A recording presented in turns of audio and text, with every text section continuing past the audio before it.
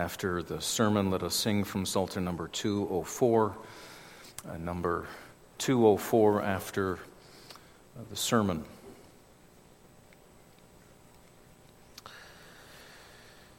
Dear congregation, sometimes it doesn't take much for misunderstandings to arise. Parents can misunderstand their children. Children can misunderstand their parents.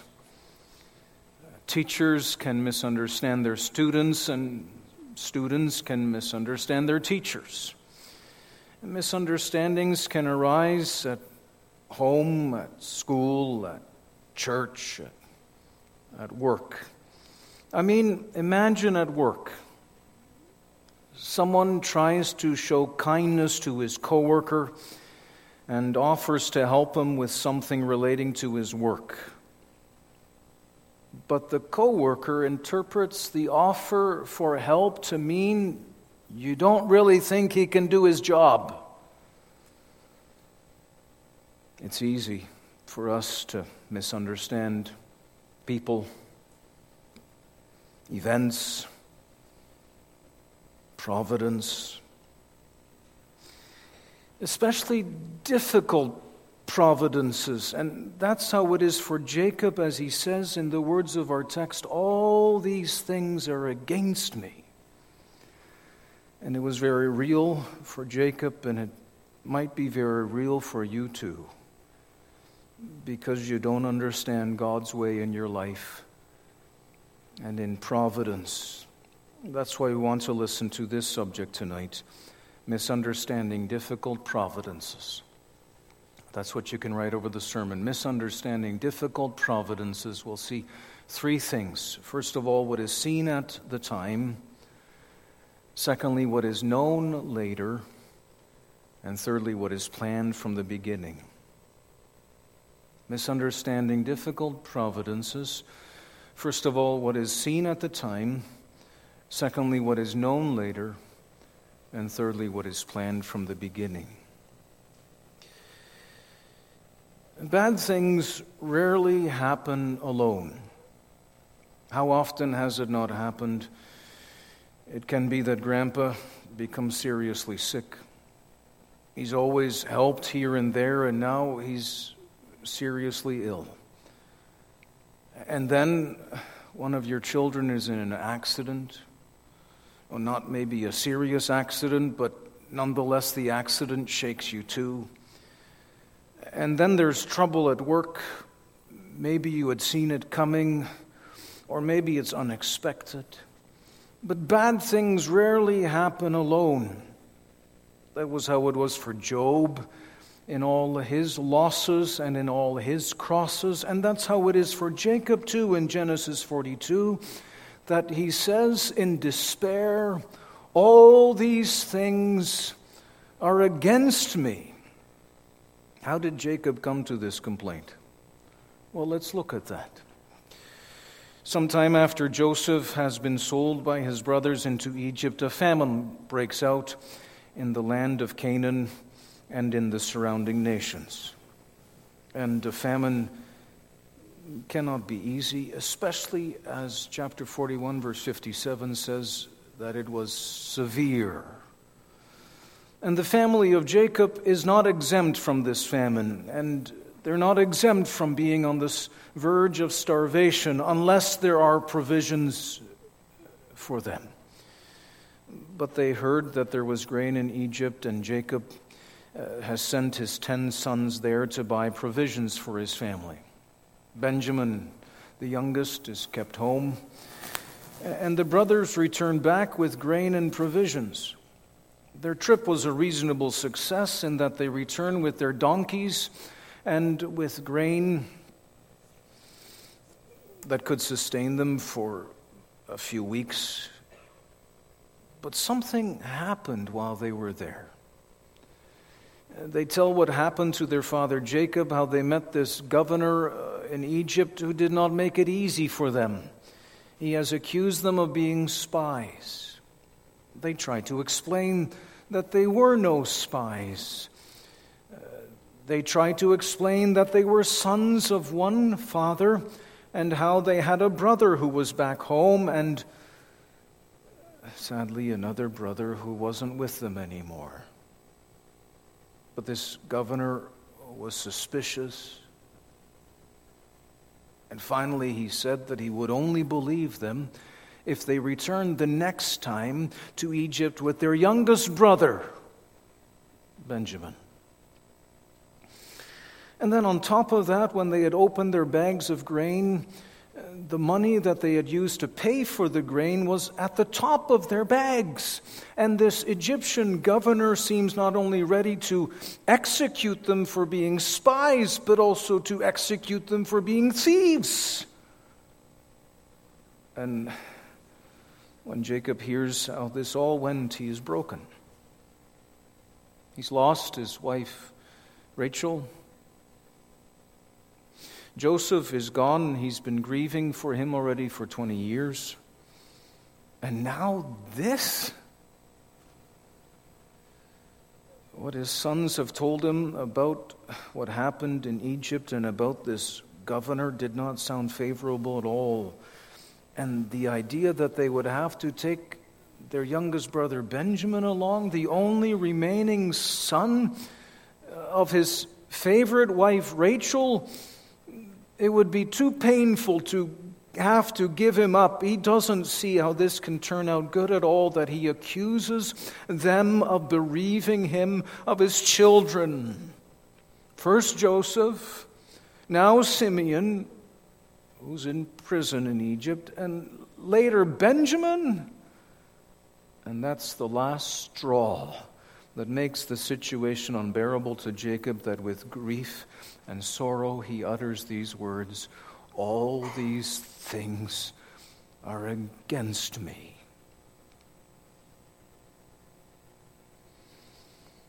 And it can be that you recognize something of this from your own life. Maybe one trial after another trial. For children of God can have days and times like this when everything seems to go wrong. And there are so many disappointments in life. Things haven't gone the way you'd hoped. And you're disappointed in your work. And you're disappointed in your coworkers. And you're troubled by all that's happened in your family. And all that's happened in the church. And all that's happening in the world. And while others seem to have it all together, you don't. And maybe you're disappointed in your life of faith.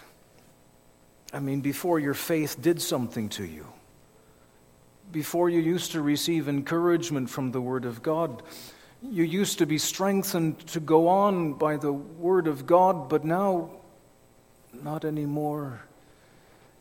And you have more questions in your spiritual life and difficulties than you have answers. And praying, you don't seem to know how to do that anymore either. And it seems like everything is against you.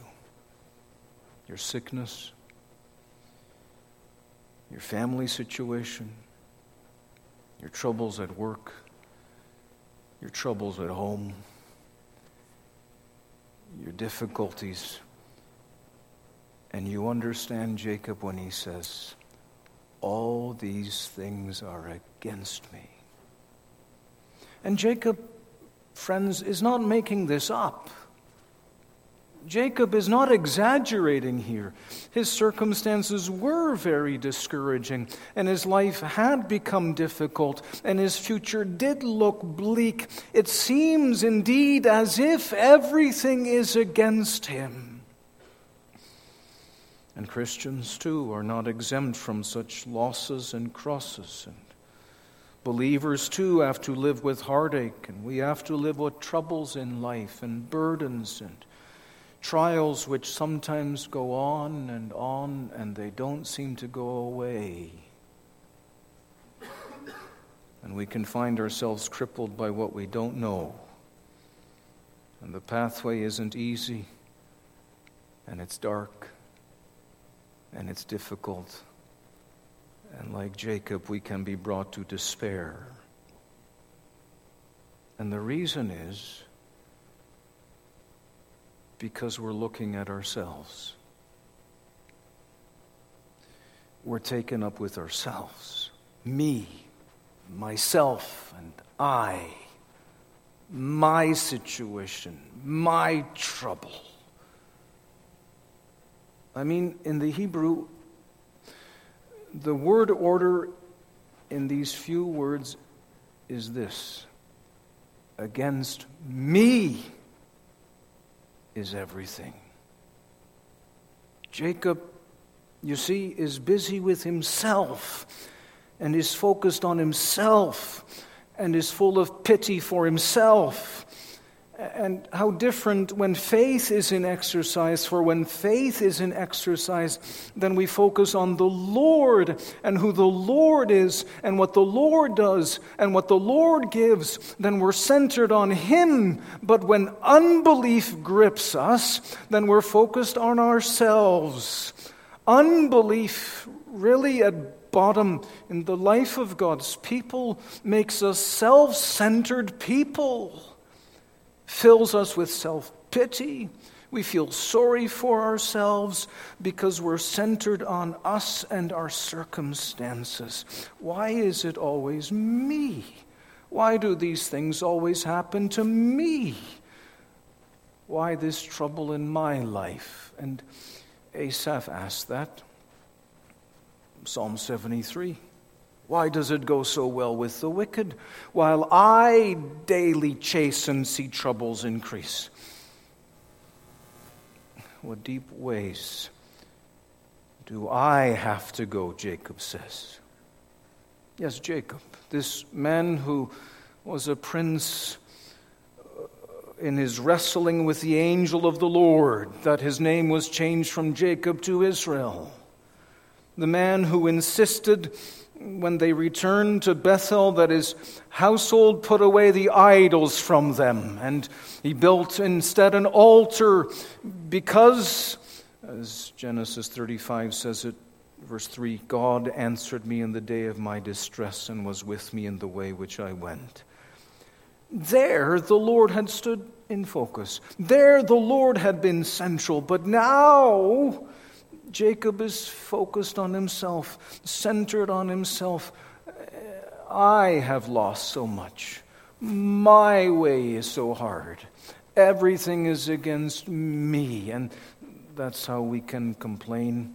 And some may complain that they're always more lonely than anyone else, and more troubled than anyone else, and have it more difficult than anyone else, and the Lord leads you in such trying ways, and we are so consumed with ourselves and our circumstances, and that's how we are burdened, and we're almost brought to despair, and we forget the Lord's goodness to us. As one writer put it, the mercies of a lifetime are often ignored by the bitterness of a single trial. The mercies of a lifetime are often ignored by the bitterness of a single trial. No, I don't want to minimize the bitterness of a single trial. I don't want to minimize the real difficulties and struggles that we have in our lives, of multiple trials sometimes, but the trouble is we only see what we see at the time. But there's more to see, and there's more to know. And that's our second point. Not only what is seen at the time, but what is known later. That's our second point, what is known later. What Jacob saw at the time was not the whole story. What we see at the time is not the whole story. With hindsight, we see that Jacob was mistaken. That everything is not against you, Jacob. It may be hard to believe. It may be impossible to see. But everything is in your favor, Jacob. God is going to bless you, Jacob.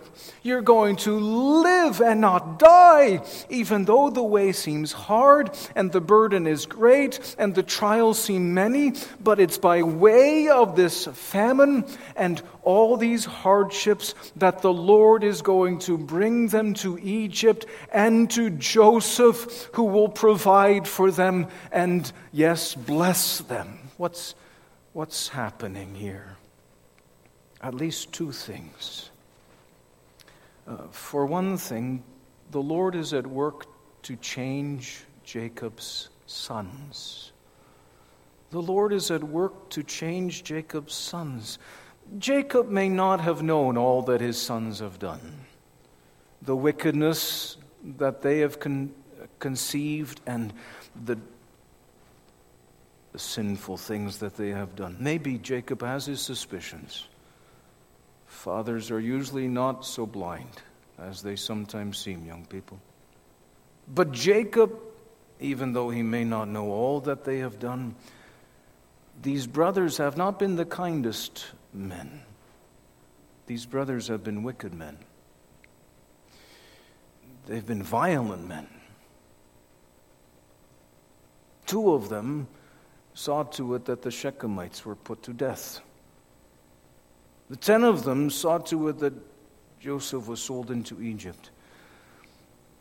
But the Lord is going to change them. The Lord is going to bring these sons of his to repentance. And we see the beginning of it in this chapter. For they come before Joseph. They don't recognize Joseph, but Joseph does recognize them. And what will he do? Having recognized his brothers, will he say, "It's me, Joseph. Come, let me embrace you"? No, he doesn't reveal himself to them. Not yet. He wants to know if they have any sorrow for what they have done.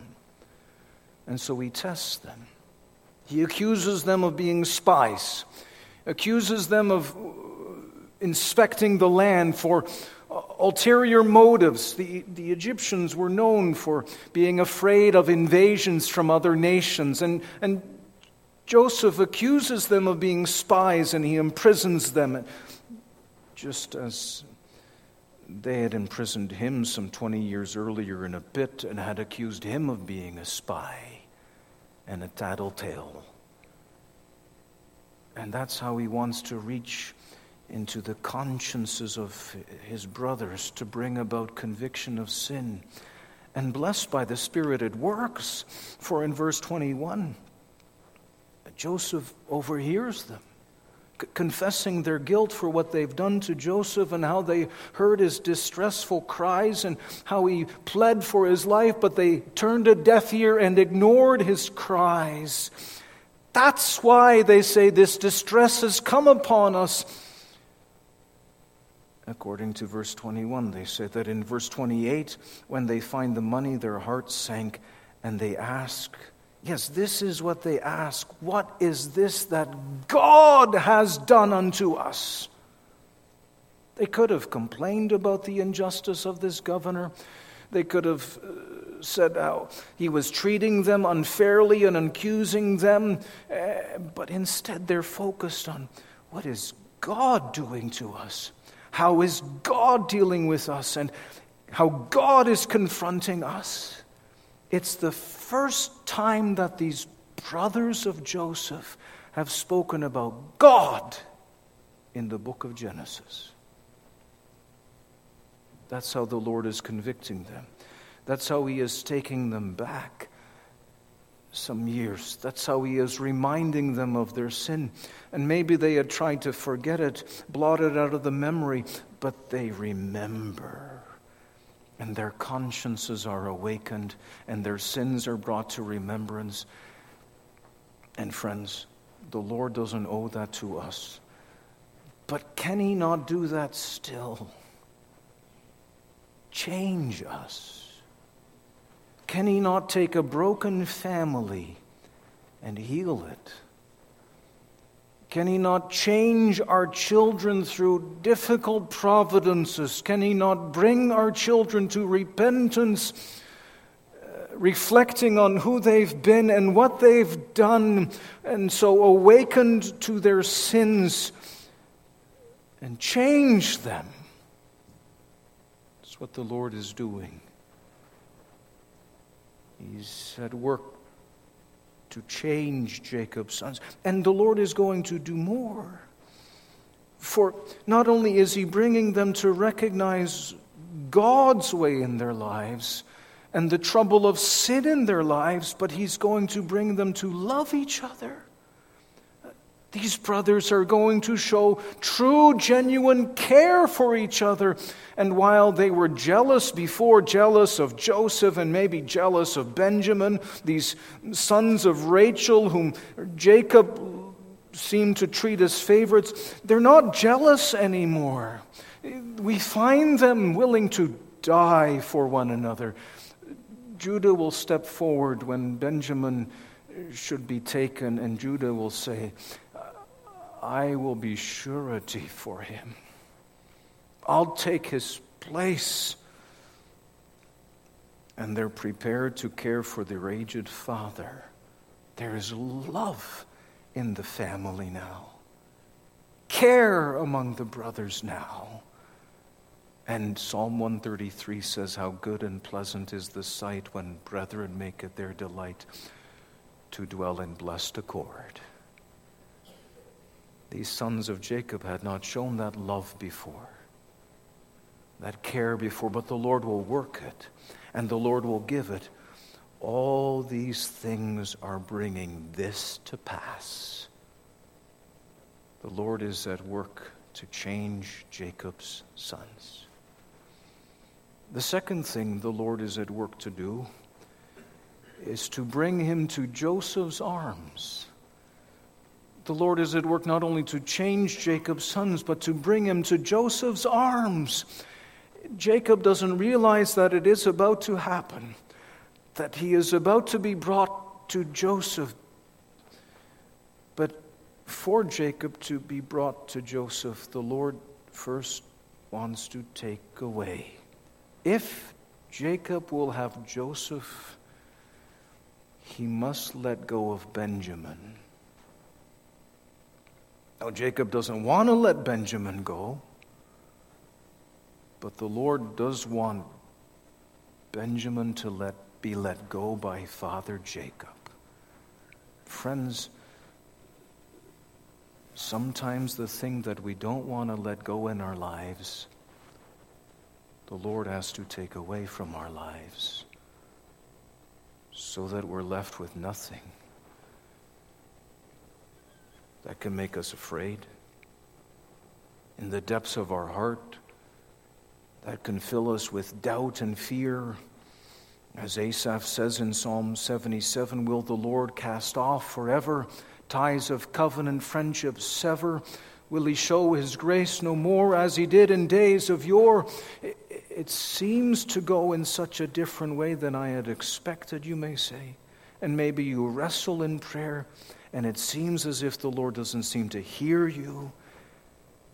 But we forget that in order to save our life, we need to lose our life. Mark 8:35. And we don't want to lose this in our life, and we don't want to lose that in our life, and we can't let go of our little Benjamin. If God takes him away, I don't know what I would do. Is this what the Lord would have us do? It seems as if everything is against Jacob, but is it true, Jacob? Are all these things really against you, Jacob? I mean, remember he had to flee from Esau because of his own trickery and his own deceit. But then instead of having the Lord against him, Remember, Jacob, the Lord was with you, and you came to Bethel, and there was a ladder at Bethel, and the Lord spoke to you from his holy majesty, and he spoke his promise to you that he would be with you. And when you were in Paddan Aram, and you received so much, Jacob, and when you returned, there was an army of angels who protected you. And when Jacob wrestled with the Lord, he blessed you. I know the way hasn't always been so easy. Also for some of you. True believers even.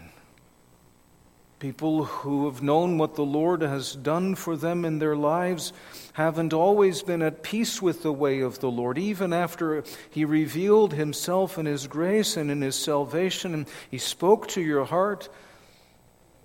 And did you dare to say, in those very trying times, all these things are against me? When He has promised, I will never leave thee nor forsake thee. Or do you know better than the Lord? Do you know better of what He should do in your life and how He should lead your life and how He should direct your life? Don't you realize that all these things are meant to bring you to humble yourself before the Lord and to exercise you in the faith? And we are not living by His word, and we're going against the Lord. All these things are not against you, Jacob, but you are against all these things. That would be saying it better. Because you don't receive all these things out of God's hand. When these things are for your good, for these things will bring you to Joseph. And then we have to lose everything else in which we trust. We have to lose everything in which we hope. Jacob has to lose his Benjamin.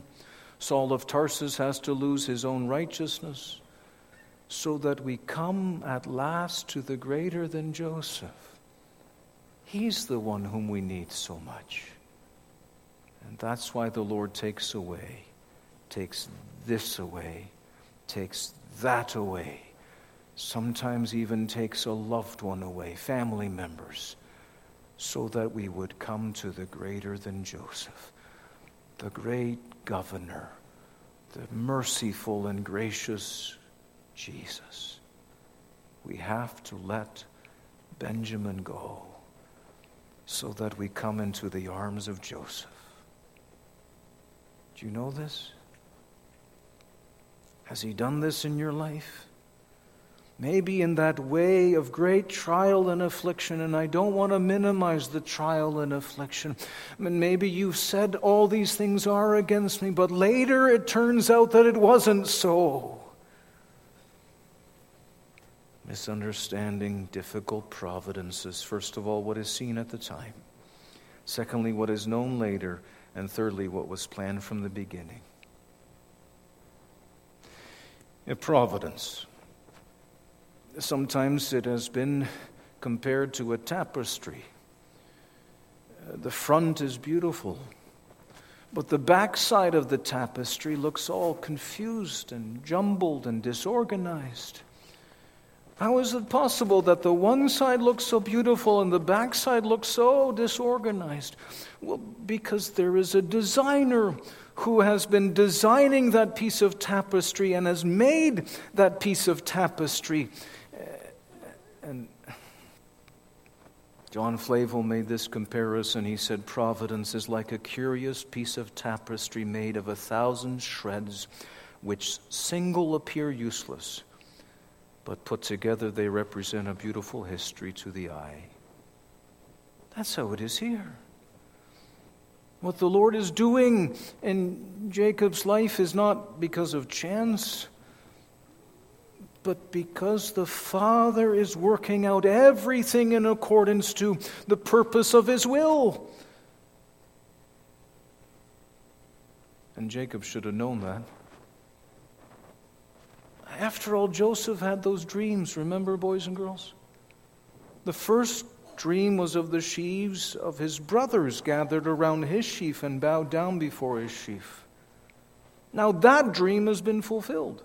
That has happened. The brothers have come and have bowed before Joseph. But there was a second dream in which the sun and moon and the 11 stars bowed before him. And that's why Joseph began a process to bring Benjamin to Egypt and then Jacob to Egypt. Jacob has forgotten.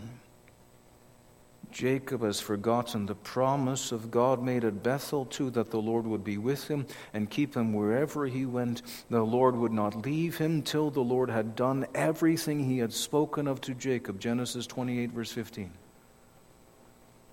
Jacob has forgotten the word of the Lord. Jacob has forgotten the promise of the Lord. But the Lord has not forgotten his own word, and the Lord has not forgotten his own promise. And while Jacob's sons bear the guilt for what they did to Joseph, and what they did to Joseph was evil, and they meant it for evil, yet Joseph would later on say, God meant it for good.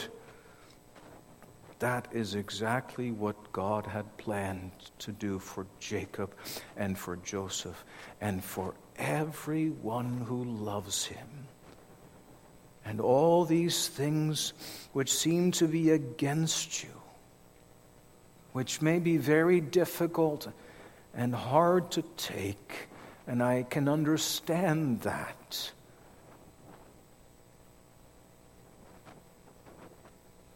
But he can turn it to your profit, so that all things work together for good to those that love God.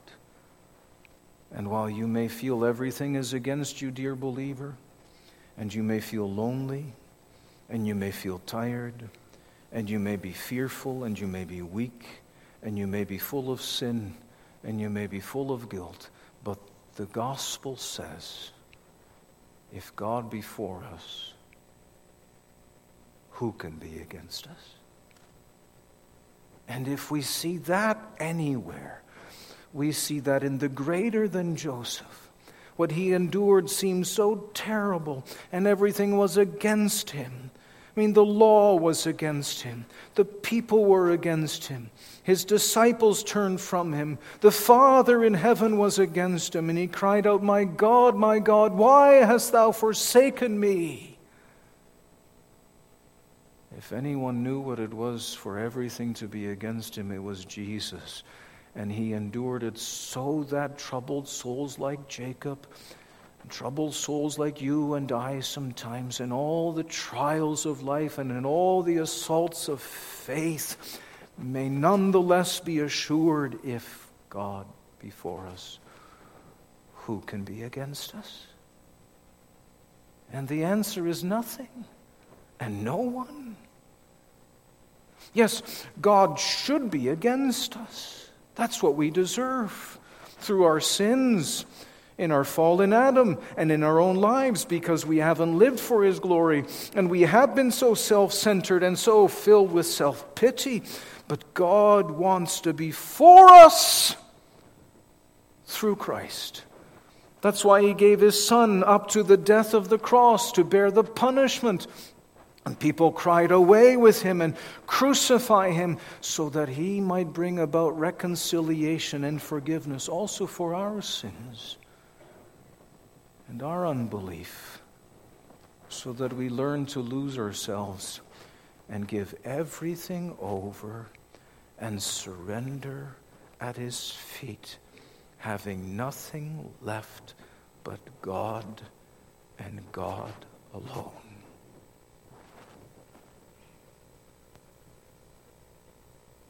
And if we don't know his love, and if we don't trust his grace, then everything is against us. If we don't know his love and trust his grace, then everything is against us. And what a dreadful thing that is. Everything is against you if you're not a believer. in the Lord Jesus Christ. Everything is against you if you're not a Christian. It's not just that the bad things are against you,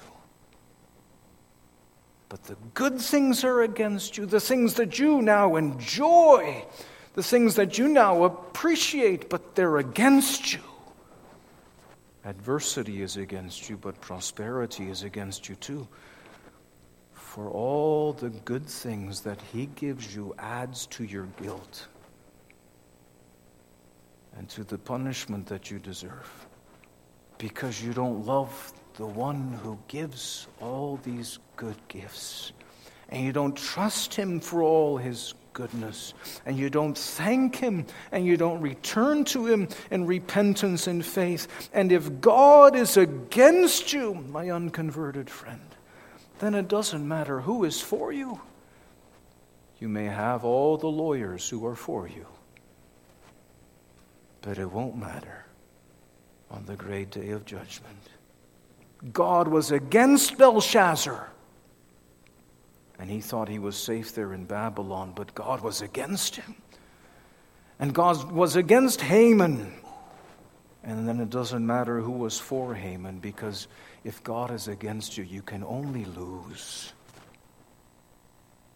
But if you come into God's favor through trust in God's Son, then God is for you. And He is favorable towards you. And He receives you. And if God is for you, favorable to you, who can be against you? That's why I need to lose everything, so that I come to the arms of Jesus. How? Maybe you say, I can't. No, but He can do it. Because He's purchased the life-giving Spirit through His life and death. And the Spirit gives life, and the Spirit gives grace. And He can see to it that we lose everything and come to the greater than Joseph and fall into His arms. You can ask Him for that. Can He not do that? Young people, what difficult providences will it take in your life?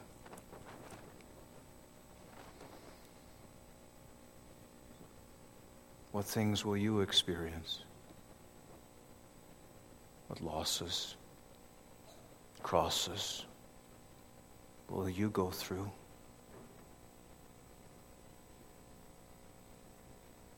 What loved one will be taken from you? What heartache will you have to suffer? But can He not lead you in His way, the way of faith and the way of repentance? Then we don't want to be saved by those things that we now are clinging unto. Then we don't want to be saved by our Benjamins. Then we want to be saved by the greater than Joseph. I know you can be burdened tonight. You might be struggling.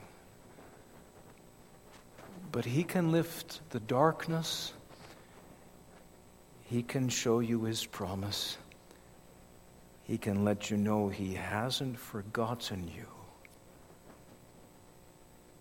But He will hold on to you and guide you with His counsel through windy vale and stormy seas. But He won't let you go, holding your hand, guiding you with His counsel, and afterward receive you to glory. Amen. we sing number 204.